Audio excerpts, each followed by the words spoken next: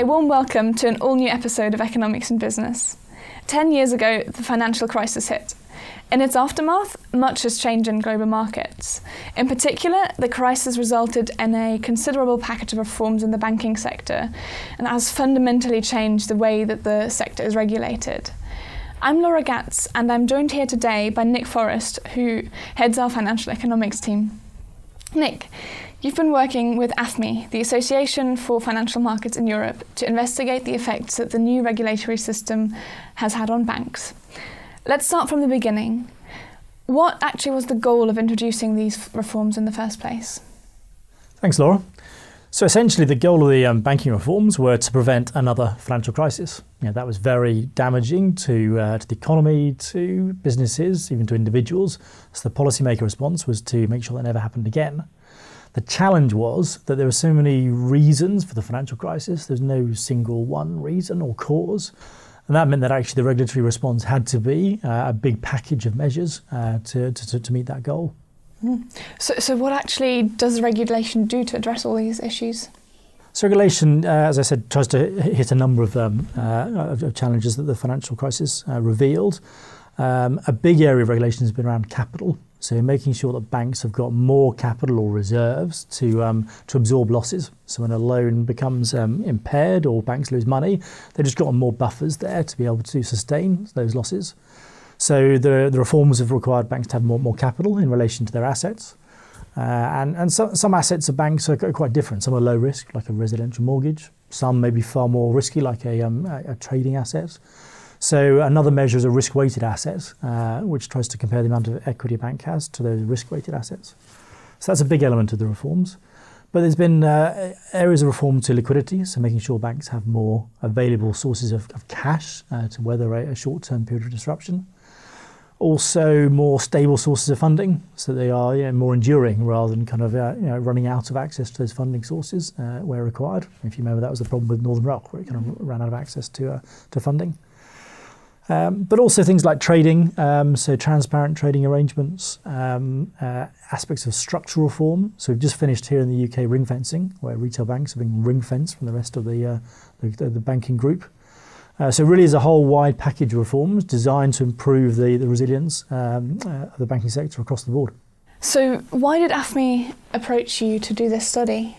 So a number of reasons. One was that at the time of the crisis, a lot of regulators did what we call ex-ante studies, so forward-looking studies. What might happen when these reforms get enacted?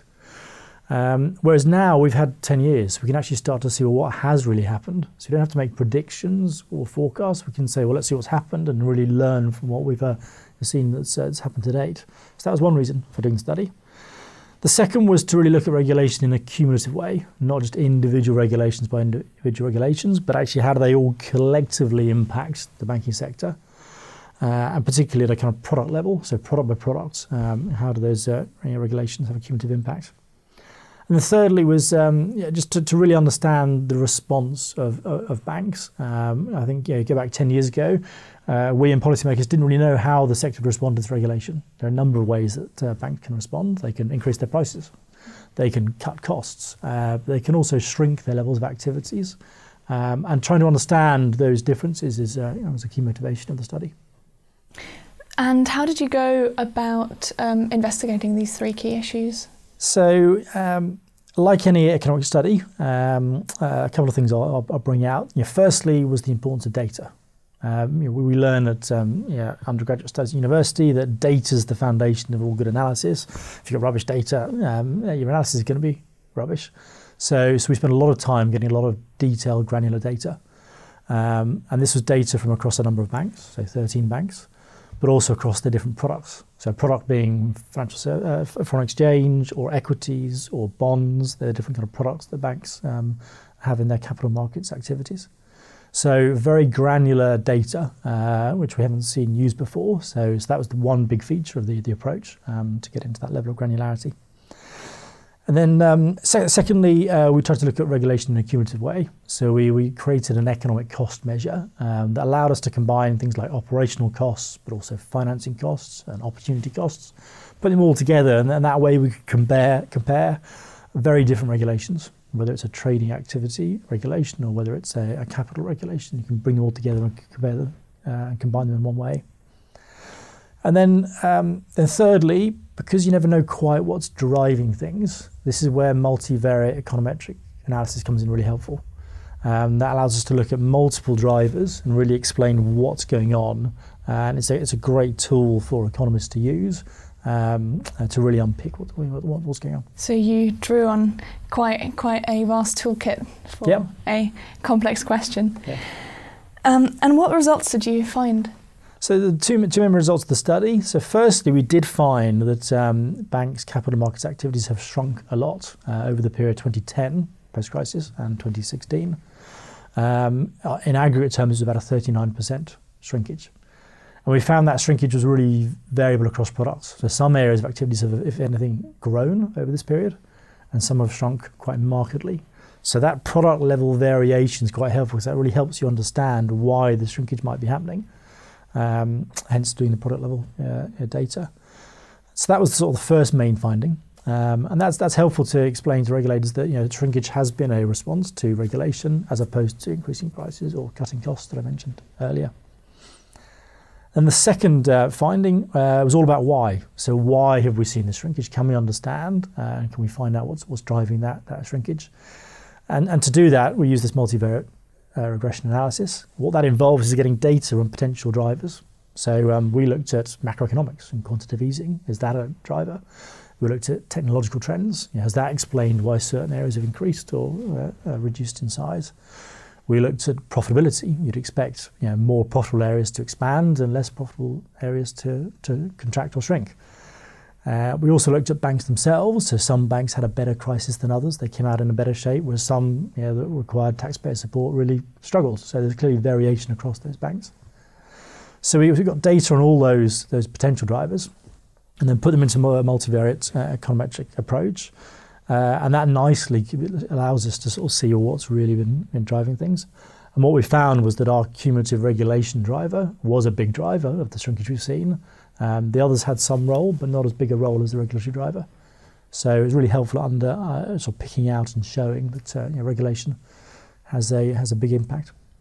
So does that mean that the regulation was successful? So that's a really, really tricky question. In some respects, regulation did want to reduce some aspects of banking activity to make it more sound and robust. So it's not that shrinkage is good or bad, or that regulation has gone too far or not too far. It's more subtle than that. What this study shows is that there is a transmission of regulations onto banks and how they are impacted, and how that will impact markets and consumers and the like. So it's important illuminating that impact channel. What we can't really say is whether regulation went too far or not too far. But what we can say is that because there is an ongoing cost of regulation, we need to be very careful with future regulations that we're getting that trade-off right. Are there continuing benefits to more regulation in comparison to the cost that we've identified in this report?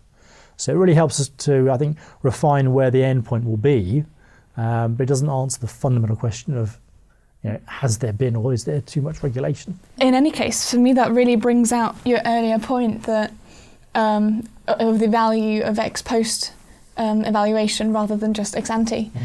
And I guess also the power of using both to complement each other. So that's really interesting. But I also actually think this is a really great lesson in how important it is to have really good data. That is a point that always seems to come back, and especially the beauty of this study, it seems to me, is that you managed to look at it from such a granular level with such rich data, but that also allowed you to come up with a really solid econometric approach to get an overview of what is really driving things in the overall market. So thanks very much, Nick. It's been really interesting to talk about this. And thanks very much to everyone for tuning in. If you're interested in finding out more about our economics work, then please head over to pwc.co.uk/economics. And don't forget to subscribe to the podcast series in order to stay up to date with our latest episodes.